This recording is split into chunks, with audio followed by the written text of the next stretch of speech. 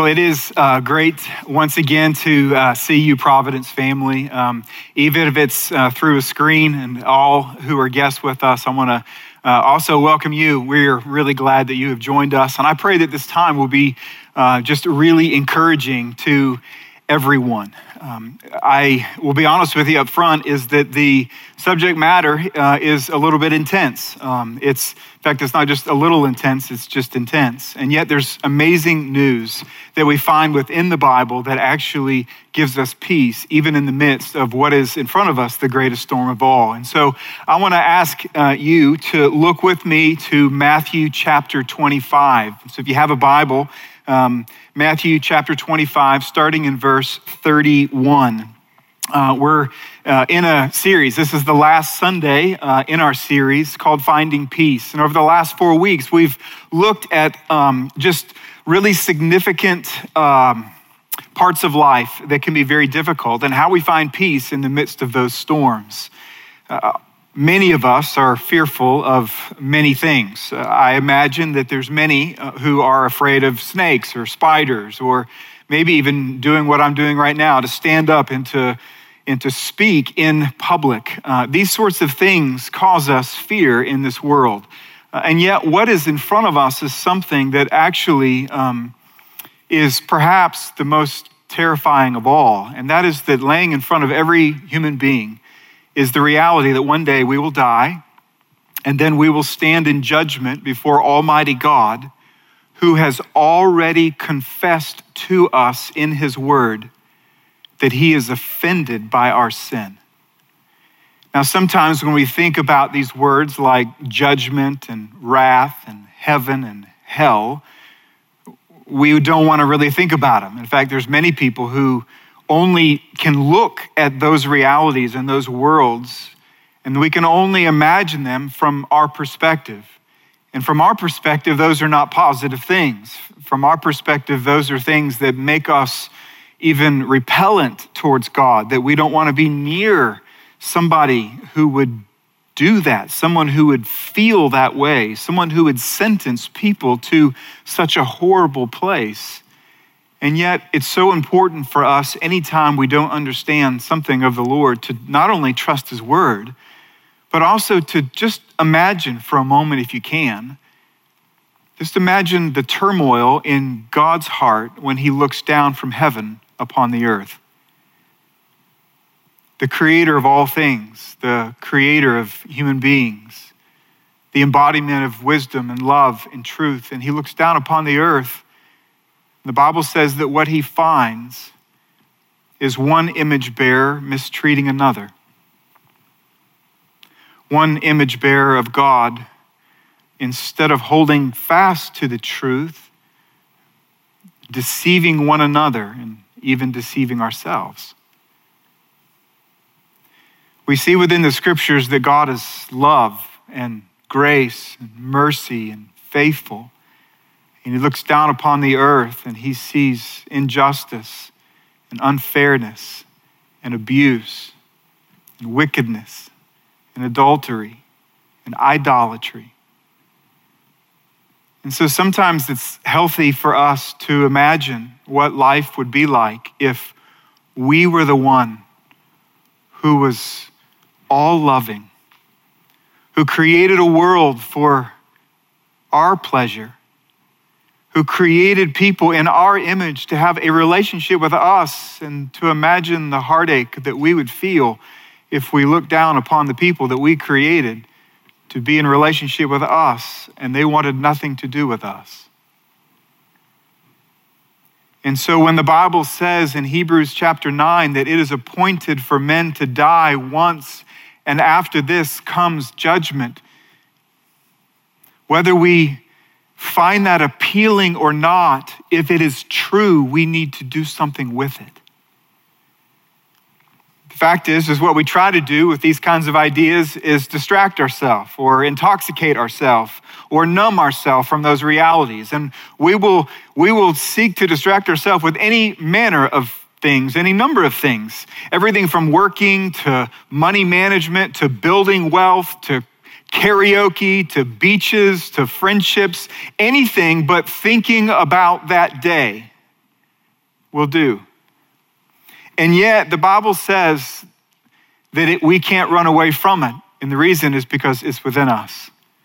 You see, the Bible says in Romans 2 that God wrote his law upon our heart, and part of that law is justice. Part of that law is beauty. Part of it is truth.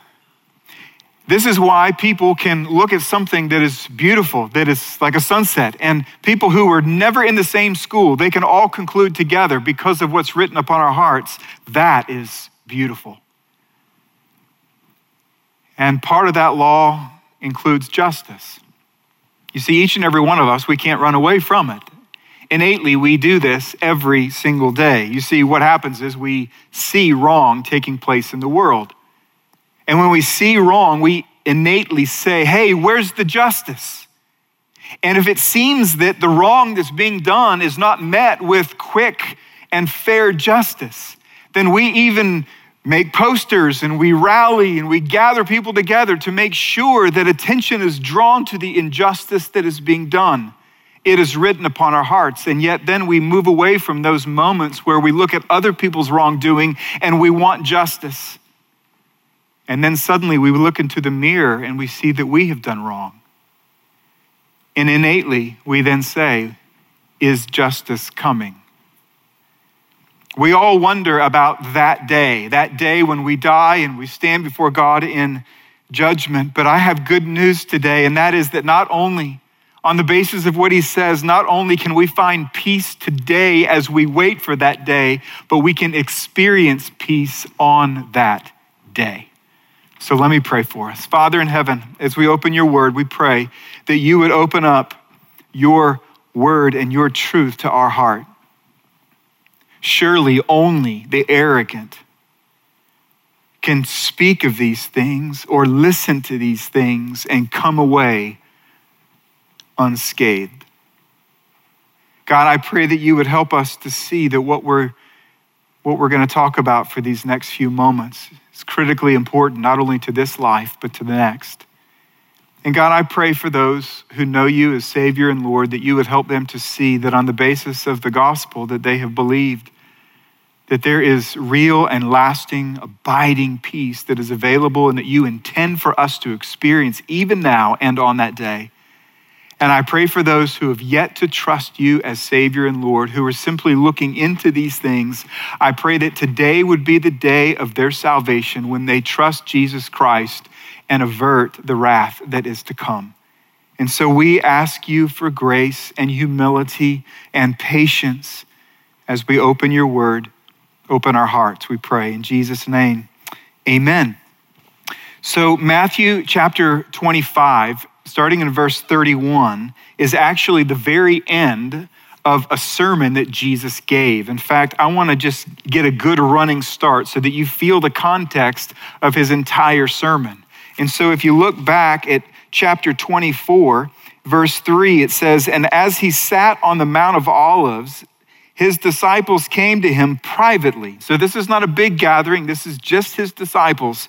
"And they said to him, 'Tell us, when will these things be, and what will be the sign of your coming and of the age to come?'" In other words, they say, "We hear you talking about things in the future.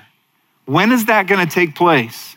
And suddenly Jesus begins articulating the signs of the times that will take place before his second coming. And he begins to talk about things like, in those days before the Son of Man returns again in order to judge the world, you can expect that there will be wars and rumors of wars and famines and earthquakes. And there will be persecution for believers in Jesus Christ. There will be false prophets who will teach and who will rise to lead many astray. In verse 14, it says that the gospel of the kingdom, that the gospel of Jesus Christ will be preached in all people groups before this takes place. And then he goes on and he begins talking about days called the tribulation that are so intense that it says that if they were not cut short by the mercy of God, not a single human being would survive. He says, "And then," verse 30, "will appear in heaven the sign of the Son of Man, and all the tribes of the earth will mourn, and they will see the Son of Man coming on the clouds of heaven with power and great glory." Friends, Jesus Christ is coming again. And so it's only natural for us to ask the question, when? When is this going to take place? And there's a lot of people who love to spend a tremendous amount of time talking about when he might come back. And so Jesus goes out of his way in this sermon to his disciples to say, you're not going to know the day or the hour. You see in verse 36, concerning the day and hour, no one knows. Verse 42, therefore stay awake, for you do not know on what day the Lord your God is coming. Verse 44, therefore you also must be ready, for the Son of Man is coming at an hour you do not expect. And so Jesus is not calling us as his people to spend our time guessing when he's going to come back, but being prepared when he does. And so then Jesus does what he normally did. He tells parables. And he speaks 3 different parables before our text. The first, he says that there's an owner. There's somebody who's the master over the house. And he is about to go on a journey. And so he entrusts responsibility to a chief servant over the other servants. And we're told that he actually mistreats the other servants when he's away, not knowing that he's going to come back and surprise him with his arrival. And it says at the end of that parable, in the end of chapter 24, it says, in that place there will be weeping and gnashing of teeth. And then he tells a second parable about 10 virgins, 10 women who are waiting for the bridegroom to come. And it says that their job when he comes is to light a lamp. And so they all have a lamp and they're all waiting, anticipation for him to come. And yet 5 of them have no oil within the lamp. 5 of them do not have what it requires to actually do the very thing that's required when he comes back. And so the bridegroom comes. 5 are ready and 5 are not ready. And it says that the 5 who are not ready, they run out to secure what is impossible, and that is faith after he comes back. Salvation after he returns. And it says that the door is closed. And then he tells a third parable. He says that there's somebody who owns a tremendous amount of land and money. He goes on a journey and he entrusts everything to 3 of his servants according to their ability. And it says that 2 of them, they stewarded those resources exceptionally well, but 1 of them did not. The owner returns to settle accounts, and it says to 2 of them, he says, well done, good and faithful servant. And to the third, it says in verse 30 of chapter 25, cast that worthless servant into the outer darkness. In that place, there will be weeping and gnashing of teeth. It's in this context, after talking about the fact that he is coming back, that we don't know when, and yet it is really serious how we live our life before he comes back to be prepared, that Jesus says this. Verse 31, when the Son of Man comes in his glory and all the angels with him, then he will sit on his glorious throne. Before him will be gathered all the nations, and he will separate people one from another as a shepherd separates the sheep from the goats.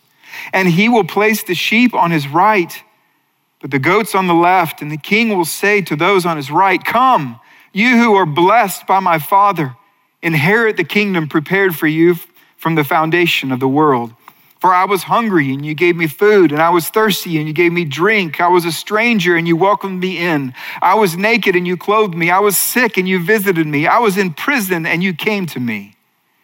Then the righteous will answer him, saying, Lord, when did we see you hungry and feed you, or thirsty and give you drink? When did we see you a stranger and welcome you, or naked and clothe you?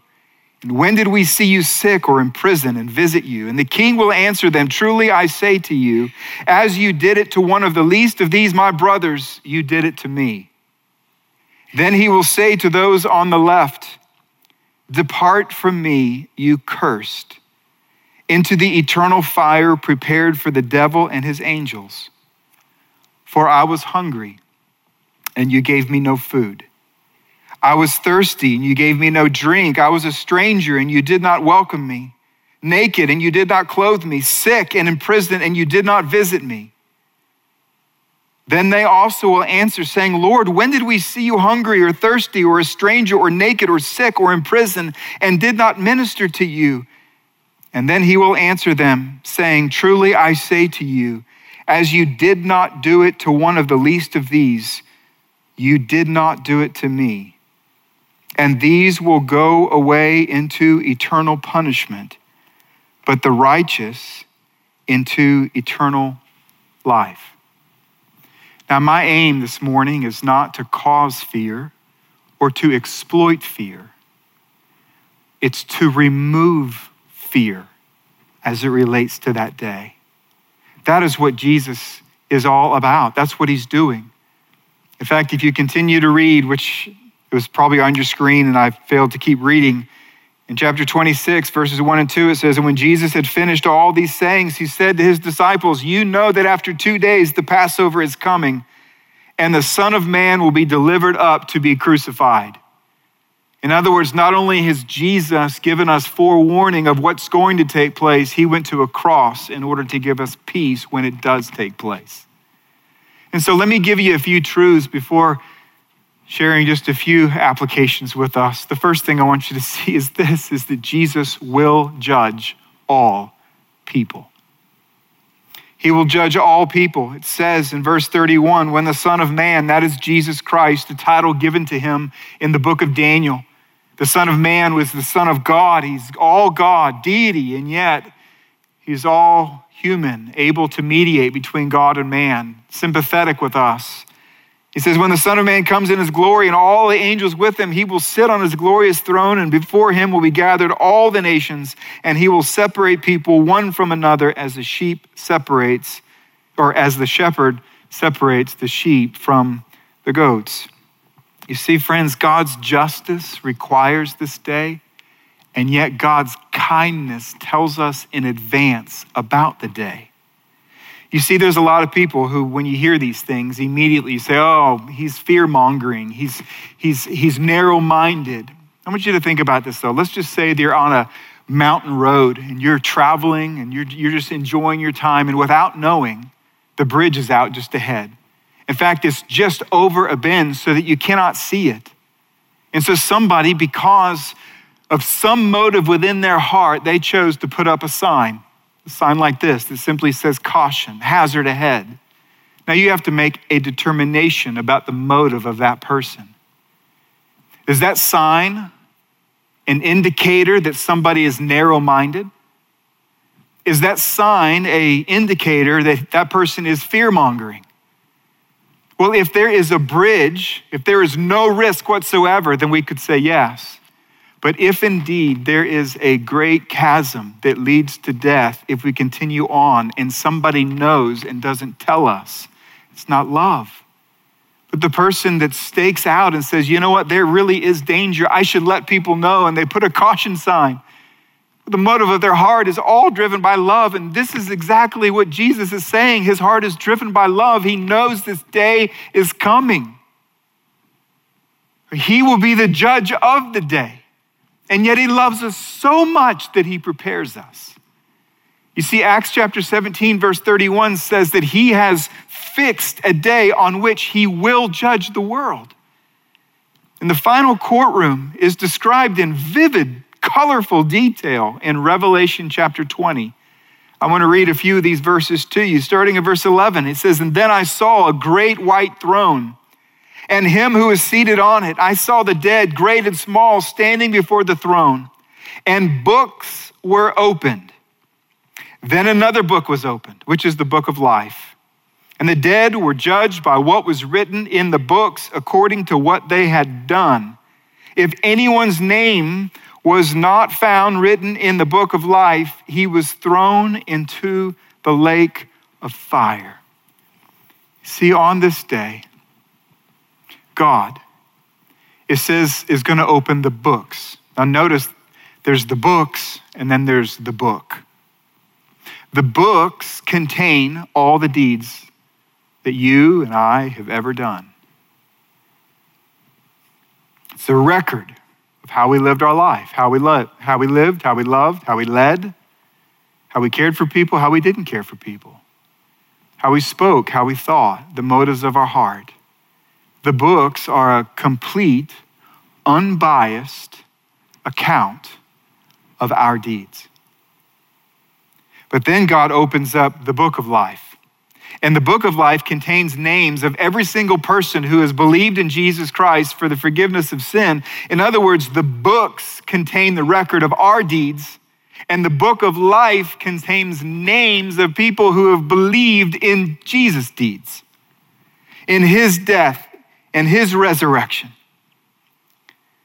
And I want you to know that on this day, there will be no appeal. There's no higher court. There's no defense. In fact, Romans chapter 3 says on that day, every single mouth will be stopped. His verdict will be just, and he will send believers whose names are written in the book of life to heaven, and every believer to hell. Now, there's a lot of people who study their Bible. Many of you study the Bible. And maybe some of you who are really intrigued about timing and judgment and the end times, you've studied this a lot, which is a great thing to study. And I'm just going to go ahead and say this, that we say this a lot at Providence. I say it, that there's certain issues that even within the issue, there's some of those issues that are open hand and some are closed hand. There are some people on the basis of what we find within the scriptures that is sometimes difficult to interpret, different ideas of what judgment will be like.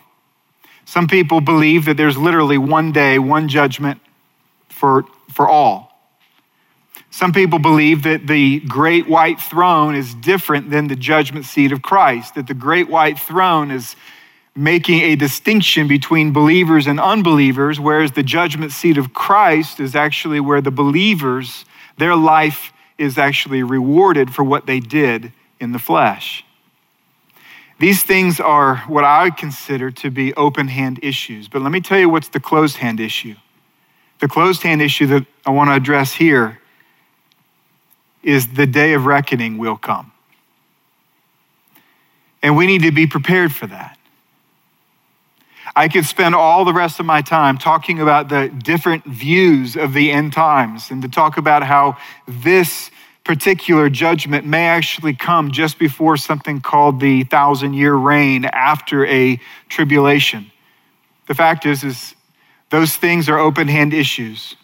What is absolutely a closed-hand issue is this, is that there is a God, and he created you. He created me, and we sinned against him. And he loves us. And in his love, he sent his son. And those who trust him, their names are added to a book of life. And heaven and hell is at stake. And Jesus is the dividing line for all humanity. And so we see that Jesus will judge all people. You say, well, Brian, this is not good news yet. Well, this is good news. You ready? Number 2, Jesus made a way to find peace on that day. In chapter 26, verse 1 and 2, it says, when he finished all these things, he says, guys, this is what's happening. In 2 days is the Passover. And then the Son of Man is going to be delivered up. He's going to be crucified for sin. And he goes on and he talks about how he's going to be buried and he's going to rise from the dead. You see, Jesus Christ is the Son of Man who was crucified. In other words, it's Jesus himself who's preparing us for this day, so that we can prepare for this day, we can be prepared for this day, and we can experience this day with peace. You see, 1 John chapter 4 tells us some amazing things. Verse 10, it says this, in this is love, not that we have loved God. You know what that means? It means that if you want a definition of what it looks like to genuinely love, then we should not look at how humanity has responded to the holiness and the love of God. He goes, that's not the definition of love. He goes, in this is love. You ready? Not that we have loved God, but that he loved us and sent his son to be the propitiation for our sins. By this is love perfected. Notice these next words, so that we may have confidence for the day of judgment. There is no fear in love, but perfect love casts out fear. You see, the perfect love of God sent his only son, Jesus Christ, to be the propitiation. That means the substitutionary sacrifice for our sins. One of my favorite pictures is because it's so vivid and terrifying at first, but then your eyes see what Jesus actually did for us. If you say, what is propitiation? In Psalm chapter 7, it actually says that God in his holiness looks down upon humanity and feels indignation within his heart every single day as he looks upon our sin.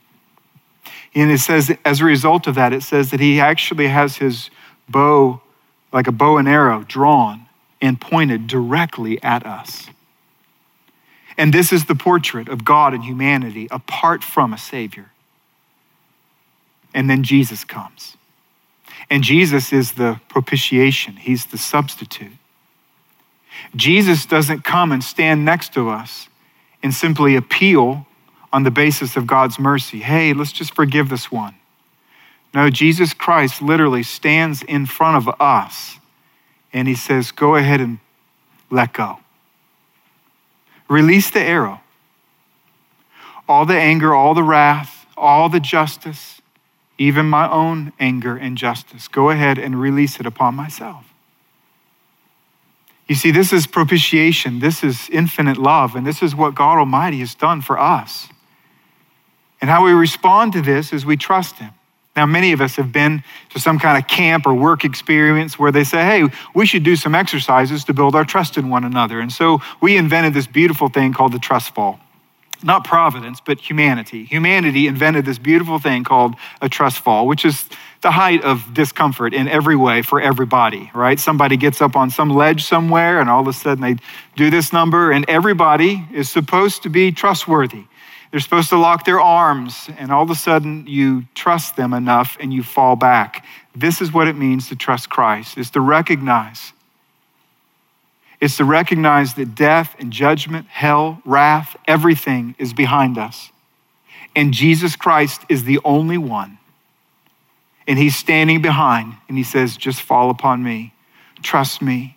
Trust in my righteousness, my righteous life for you, my death for you, my burial for you, the fact that I absorbed the wrath for you, my resurrection for you. Go ahead and trust me. I will catch you.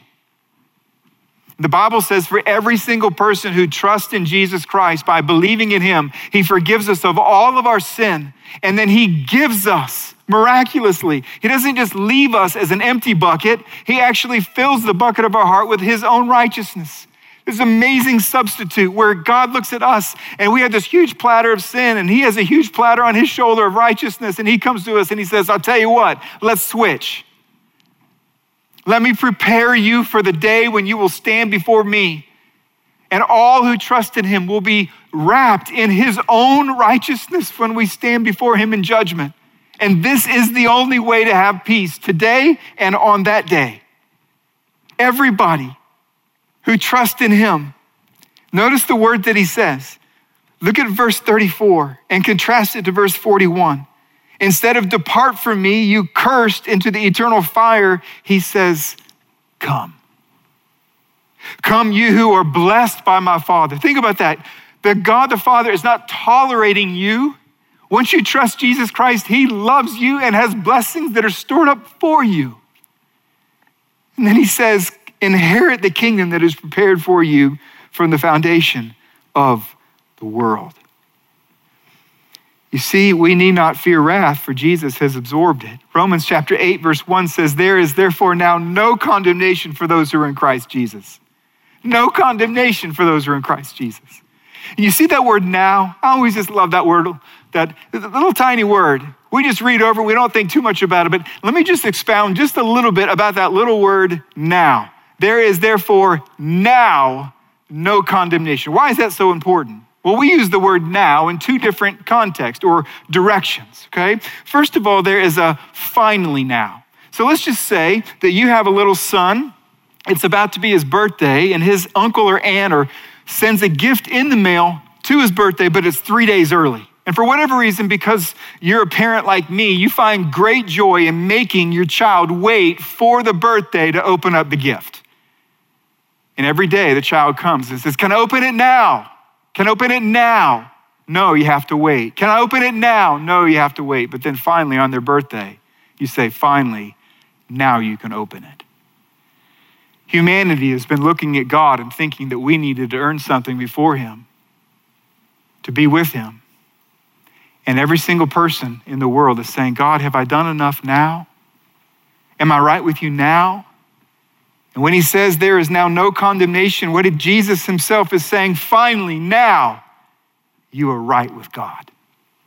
Finally, now you can have peace. But there's another now that we use, and it's the already now. So let's just say that you're a little bit older.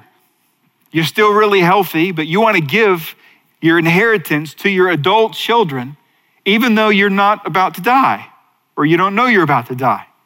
And they come to you and they say, wait, already? You already want to give this to us? Like now? Like, shouldn't you wait a little bit?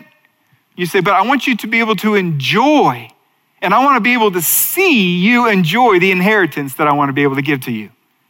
I'm like, wow, already now. And this is what God does. God says, I already want you to enjoy the peace you will feel after I judge you on that day. I want you to go ahead and know it now. That's why Jesus, when he was on the cross next to a thief who looks at him and he says, would you remember me? Jesus could have saved him and not given him the hope of eternal life. But what did he say? He said, today you will be with me in paradise. That's the already now. You can already feel peace in your heart while you are strapped and nailed to this cross.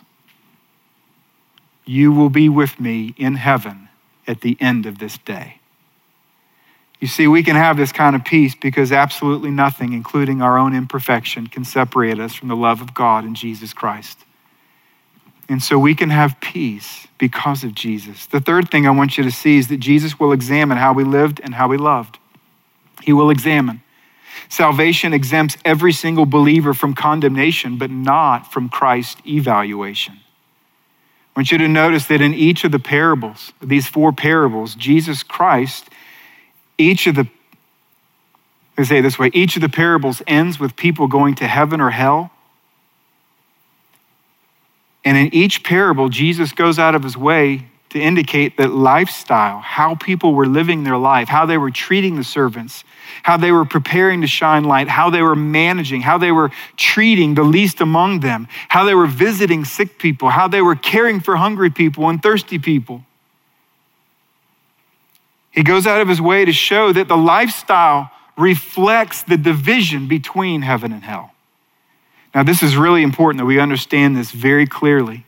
I want you to look at this picture. You see this amazing picture. This is London.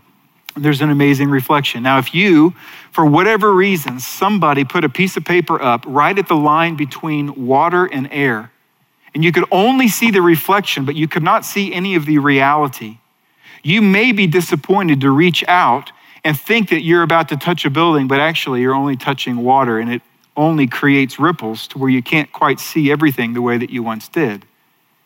But isn't it true that if you look at the reflection, if you look at what's underneath, it gives you a portrait.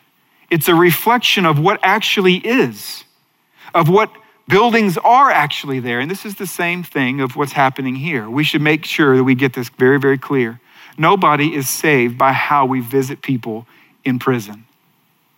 How are we saved? Romans 10:9 says, if you confess with your mouth that Jesus is Lord and believe in your heart that God raised him from the dead, you will be saved. We are saved by God's grace through faith in Jesus Christ, but Jesus examines our love for the least of these as evidence for that faith. That's why it matters how we live our life. That's why it matters as Christians, as we have trusted in Jesus Christ, that we go on yielding to Jesus Christ. Why? Because God's word says in 2 Corinthians 5, we make it our aim to please him, for we must all appear before the judgment seat of Christ, so that each one may receive what is due for what he has done in his body, whether good or evil. I want you to know that on that day, for those of us who are in Jesus Christ, all of our sins will have been forgiven by the grace of Jesus Christ, and all of our good works, all of our love for one another that is motivated by a saved heart, that is evidence of a saved heart, will be possible because of the grace of Jesus Christ. What that means is we will have no cause for boasting. Instead, whatever reward we receive, we will gladly exchange and place before the feet of Jesus and say, it is all for your glory. There is only one who deserves honor and praise in heaven, and it is Jesus Christ. So what do we do with this? Let me encourage, first of all, those who have yet to trust Christ. Would you right now trust Jesus Christ and be made ready for that day? You do not have to dread that day. When you look at the imperfection and the faults of your own heart and you wonder if judgment is coming, you have this inkling within your heart that I wonder if justice will be served in the greatest mistakes of my life that bring me so much guilt. I want you to know there will be justice. But if you will trust in Jesus Christ and place all of your faith and weight upon him and his works and his accomplishments, then all of his righteousness will be given to you and all of your sins will be taken away. And how you do this is you admit, you believe, and you confess. You could pray to him right now. You can say, God Almighty, I see that judgment awaits me and it waits me justly. I deserve it. You're the Holy One, and I'm not. I confess my sin, and I confess that I cannot save myself. But I believe in your Son. I believe that he came to this earth and lived a righteous life.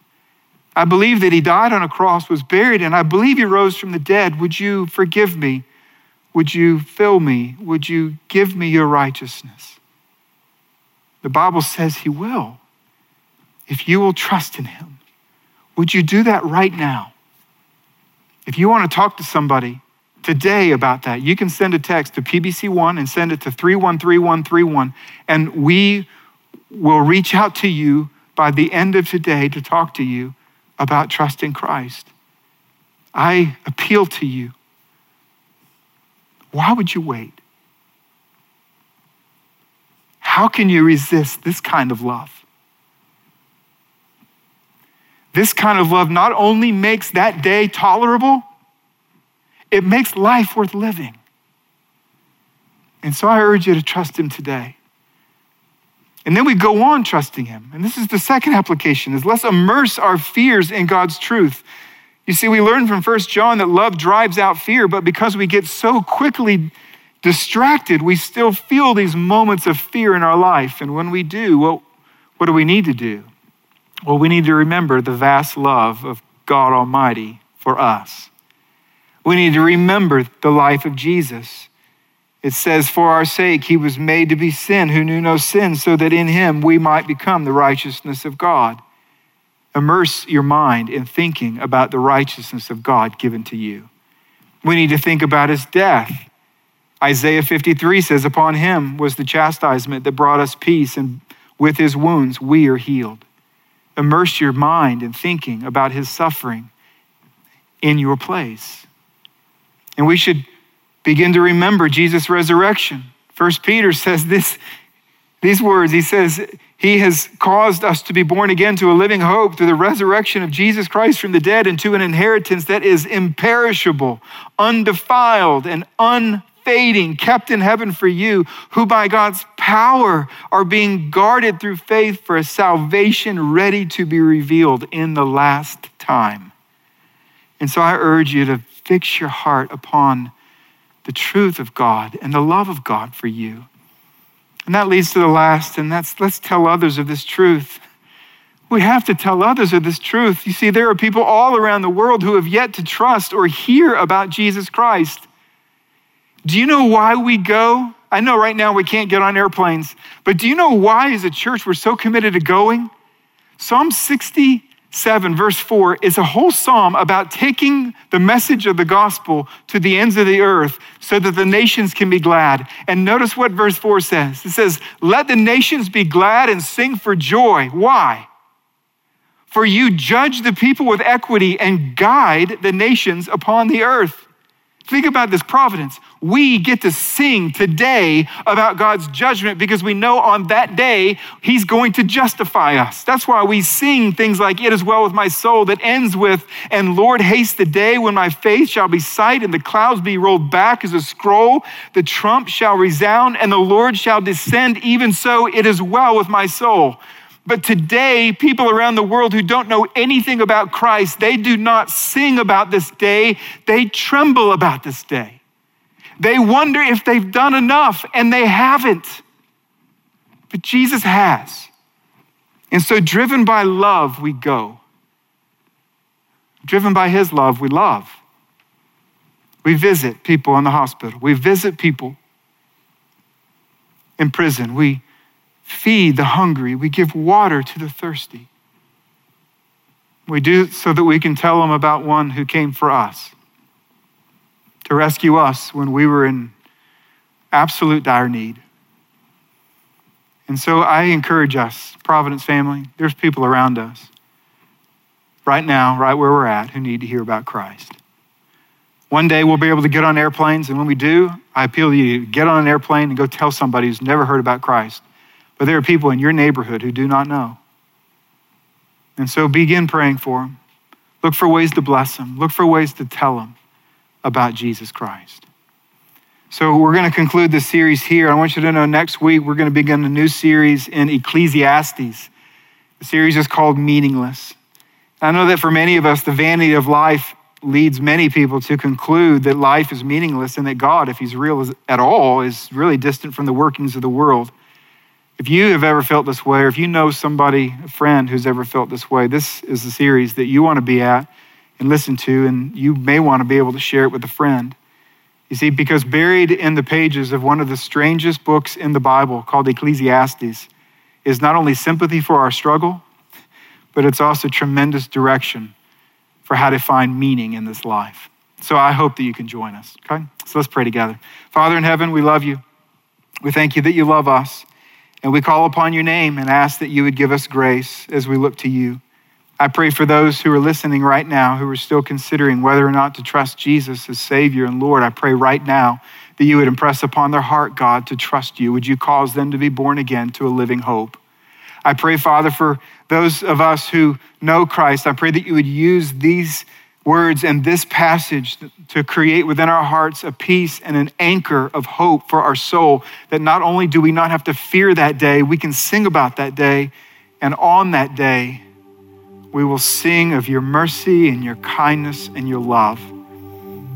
There's no doubt that we'll sing of your grace on that day and every day until that day. And so I pray now, God, as we sing to you about your amazing, enthralling, sacrificial grace, that you would receive all of what we have to give. Everything that we have is an offering. God, our whole life we want to be able to give to you. Our time, our energy, our resources, and even our worship. And so I pray that you would receive now the meek gifts that we give to you in response to your grace. And we pray this in Jesus' name. Amen.